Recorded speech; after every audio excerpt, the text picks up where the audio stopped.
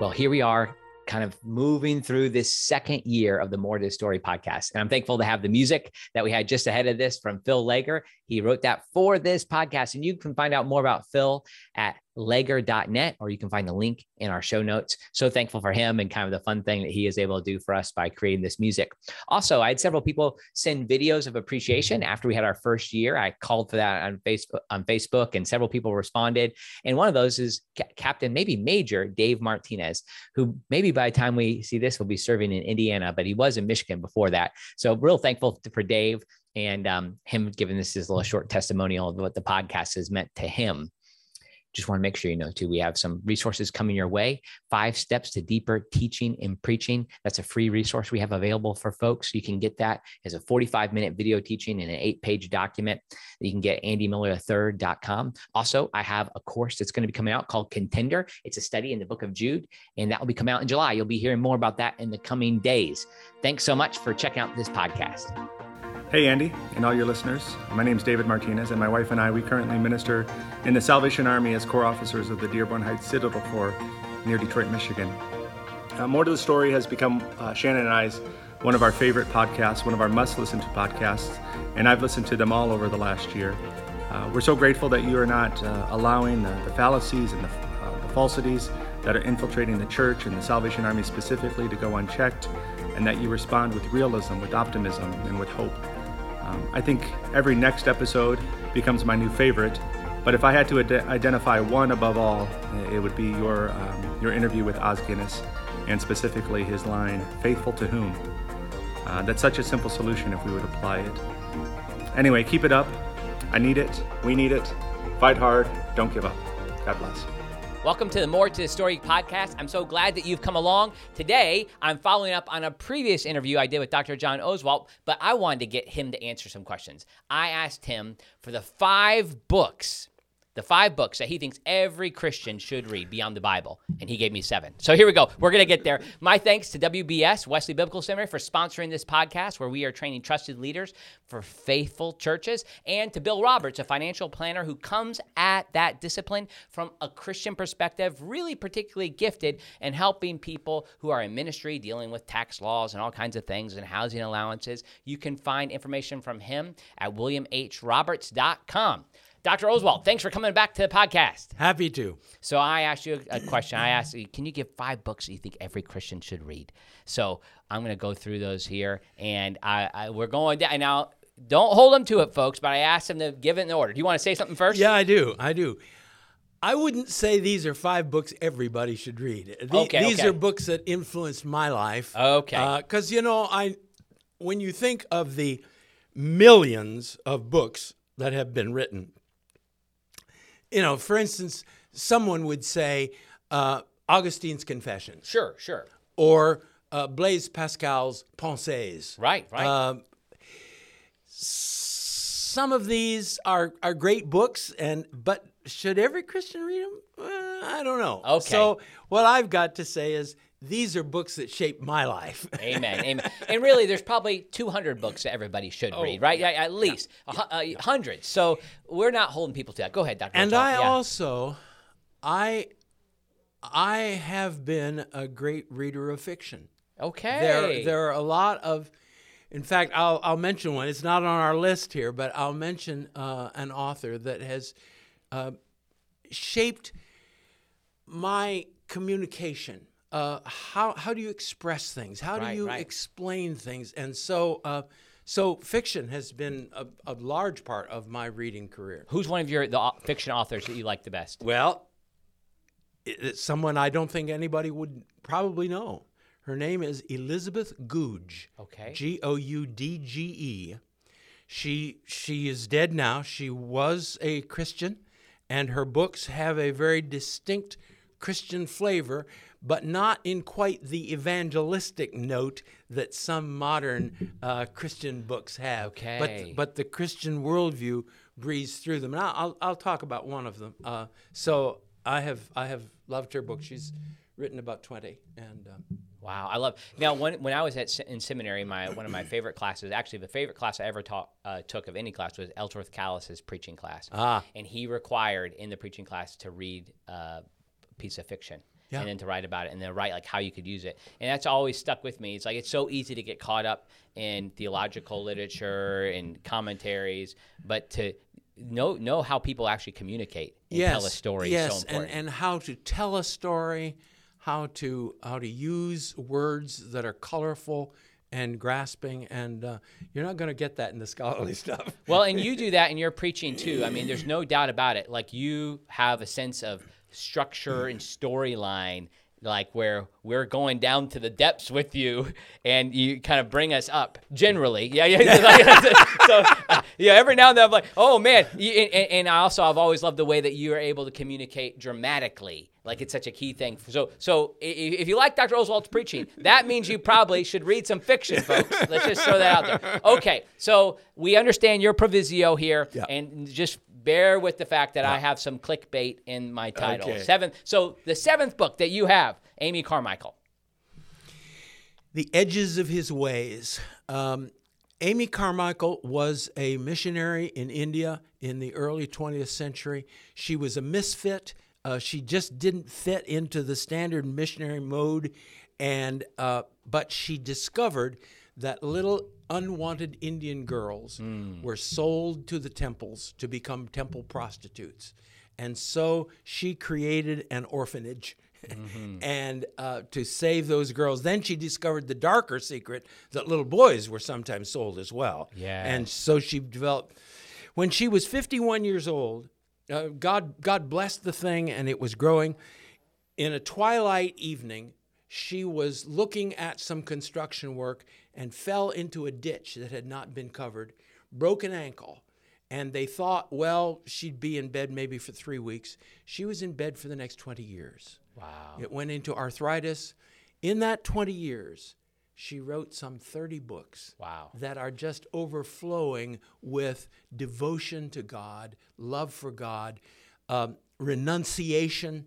And that's Edges of Her Ways is one of those, of His Ways, is one of those books that speaks to that. I love it. The reality of a life surrendered to Him. It's not necessarily biographical talking about her story. No, this not one. exactly, Okay. no. I'm sorry that this is one of the books on your list that I didn't know, so I'm glad to pick it up myself. Yeah. Number 6 on your list, St. John of the Cross. This was one that came to me out of the blue. A friend of mine at the seminary, on the seminary faculty, we would sometimes trade books and try to do each other out of. And one of the books that I received in a trade was St. John of the Cross. St. John of the Cross was a Catholic priest, I think Spanish, in the 1500s. He was the spiritual director for a lot of nuns. And a lot of the nuns would come to him saying, God has left me. When I first met him, he was so real, he was so precious. And now he's gone. It is darkness. And he counsels them. And this, again, I was totally unprepared for this. He says, you were in love with the feeling of God. Interesting. God has withdrawn the feelings. Wow. He has not withdrawn himself. Wow. Do you love God, or do you love the feeling of God? Wow. And that was really an eye-opener for me. What is this about? Is this about my feelings? Or is it about his reality shaping my behavior? Wow. That is beautiful. The 5th book you have has had a similar impact on people, and obviously impacted John Wesley as well. Thomas à Kempis's The Imitation of Christ. Yes. So this book, well, I'll let you talk about it, okay? Again, it made a deep impression on me, and I'm so thankful for it. Again, a Catholic monk who is really into this whole question of what does it mean to be a Christian? And I think so much of what is wrong with the evangelical church in North America is right here. To be a Christian is to be forgiven of my sins and guaranteed a place in heaven. Thomas à Kempis says, absolutely not. To be a Christian is to walk as Christ walked. Amen. To walk with him, to walk in him, and to replicate his life in your behavior. Amen. not some transactional. How do I get in? Exactly. Let me in here, please, please, please. Don't. This is a dynamic relationship, Yes. and this is like in my tradition. We say we believe that we can have a continued obedient faith in Christ. This regular relationship, and it's been more and more a part of my preaching in recent years. Several years ago, I looked at all the occurrences of walk in the Bible. Okay. 3/4 of them refer to your behavior. Only 1/4 to physical movement. Interesting. So the whole thing, and you go back to Genesis 17:1.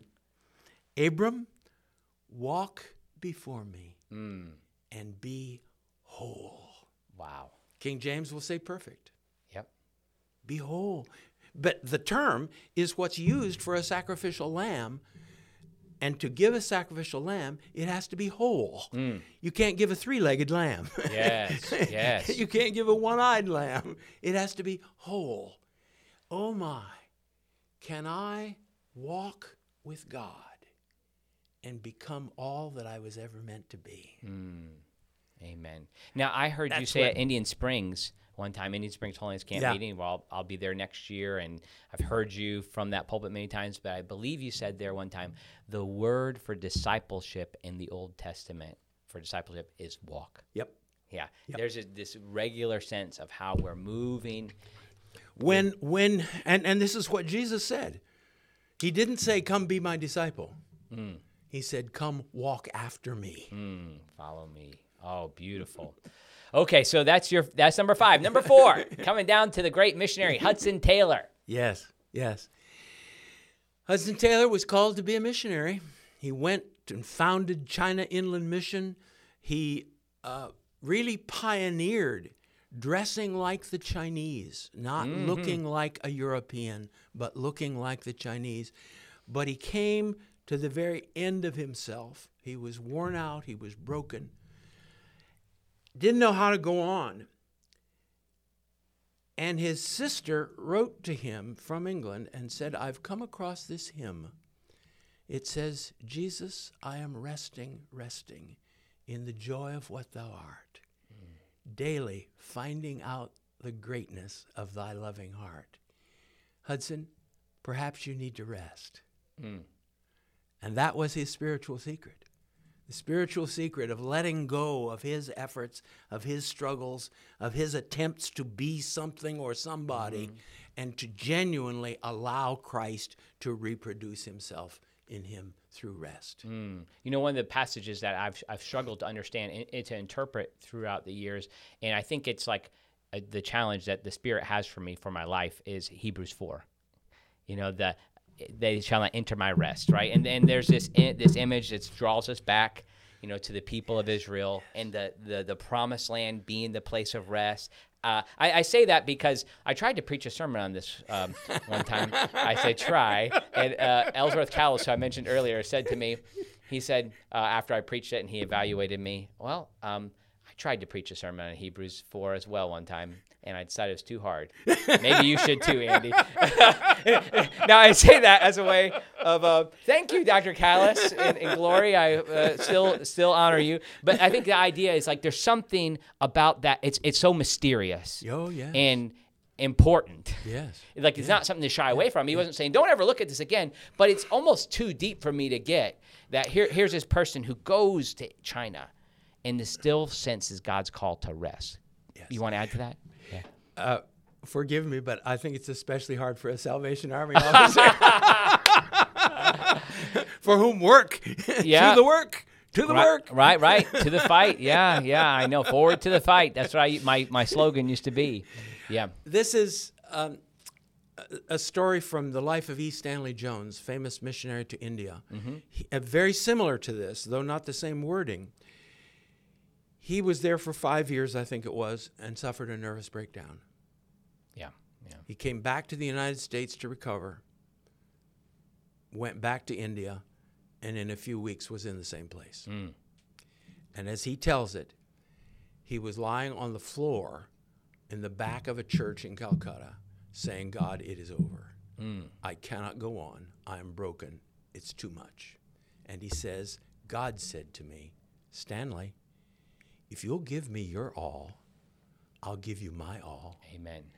And he says, I sealed the deal on the spot. Amen. And have been hugging myself ever since for being so smart.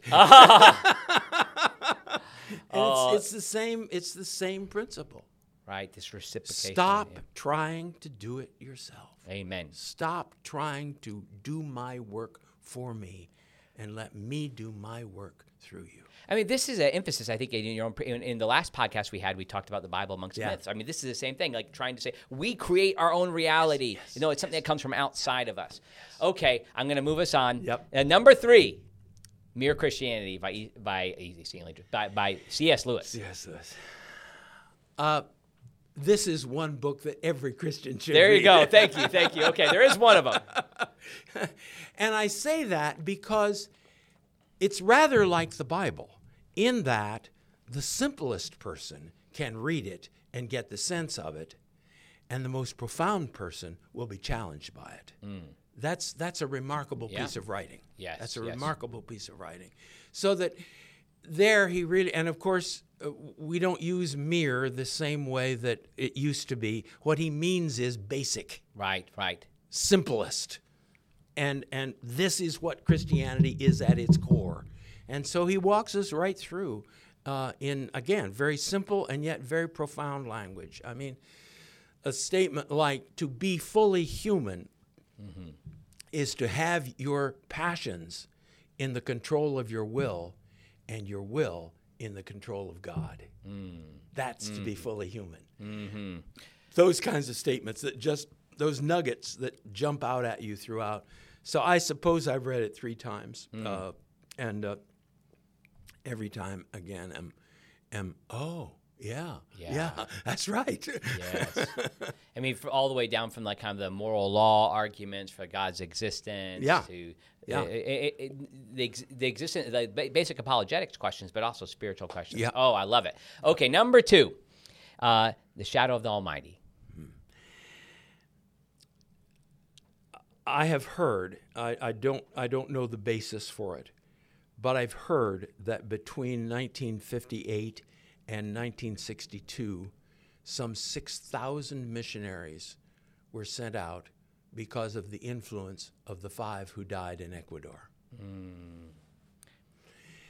Jim Elliot was one of those 5, and the picture of his body floating in the whatever the name Amazon of that river. Not I don't think it's the Amazon. Okay. It's a feeder of the Amazon with a spear sticking in his back. Wow. So his wife, Elizabeth Elliot, wrote his biography. And it was especially impressive to me as a college student because it really is the life story of a young man who is choosing to live for Christ. And it's from that book, which is from his diary, that the line comes, "He is no fool who gives his life to gain what he can never lose." Amen. Yeah. And so that simply the story, and and he was not a wimp; he was a man's man. Yeah. The example of that kind of flat-out living just shaped all my thinking. Wow. Did you ever interact with Elizabeth Elliot? Once or twice. Okay. But only sort of in passing. We were together at a dinner table. Okay. And I told her that at the time. Yeah, what a blessing. Well, we're going to get to number 1 here, Dr. John Oswalt's most influential books on his life, and I say a book you should probably read then too. But before I do that, you go to my website and sign up for my email list, and you can get a quick tool that I think will be really helpful to you. It's not a quick process. It really means getting into Scripture in a kind of more full way, and it's 5 tips to deeper teaching and preaching. And what this is a 45-minute teaching from me and a 5-page PDF document that I think you'll find really helpful. But I just say that because we want to go deeper here. We want to have a deeper expression of our faith, and we're getting more to the story. And one of the books, Dr. Oswalt, that has led you to a deeper life, and the number 1 book on your list, Oswalt Chambers, My Utmost for His Highest. This, of course, is a selection from his sermons made by his wife. Amazing story. His wife had learned shorthand. Oswald Chambers never wrote a book. Wow. She took down every one of his messages by shorthand. Wow. And when he died in Egypt at age 44 of fever during the First World War, she then published his messages.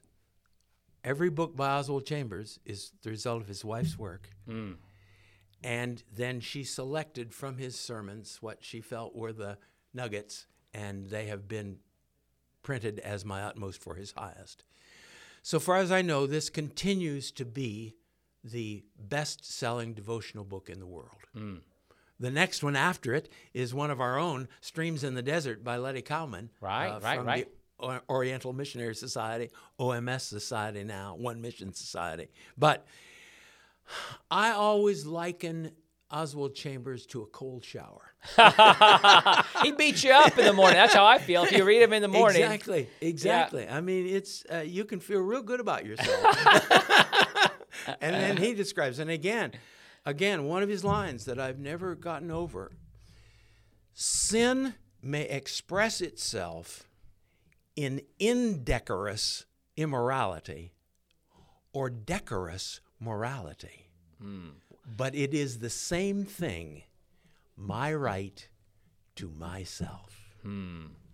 Decorous morality. What would that be? Help me. That's when I'll sit there with E. Stanley Jones. I do read E. Stanley Jones too, with Oswald Chambers. And boy, I am working through it. I'm trying to figure out. Help me there. Decorous is the same root as decorative. Okay. Pretty. Right. Decorous morality. Pretty, nice, beautiful morality.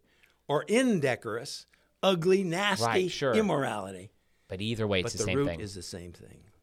My right to myself.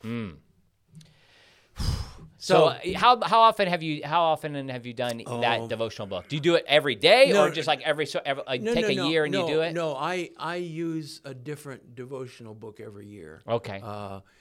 I've probably gone through it 4 or 5 times in my life. Okay. Yeah. And then of course there's Dennis Kinlaw's This Day with the Master. I usually go through that every 3 or 4 years. I also found one that in some ways, when I look at, I've got a little notebook where I write notes on stuff that I've thought about or read about, and as I look at the notes, F.B. Meyer, Baptist pastor in the Keswick movement in England in the 1800s. I forget what his first name is, Featherston, and the second name is also equally horrible. I see why he went by FB. Yeah, sure, absolutely. But he has a set called Our Daily Homily, where he does one thought for each chapter of the Bible, and profound. So I've gone through that one 2 or 3 times as well. I love hearing about these daily practices that you have. And then not quite as commonly as Meyer, but several times I've done one of Stanley Jones's devotional books. Right. He has many of those. So I have had a decade of doing those. And they repeat themselves a little bit, but very intense and very deep, and also it's fed my preaching and my own spiritual life quite a bit. And as has Oswald Chambers. I remember I got it when I became a Salvation Army soldier at 14. My grandfather handed me one. So it was a great blessing. Well, thank you so much for spending. Now, I want to highlight, too, you have a blog, right, where you regularly post. Is it every week? Do you post? Once a week. Okay.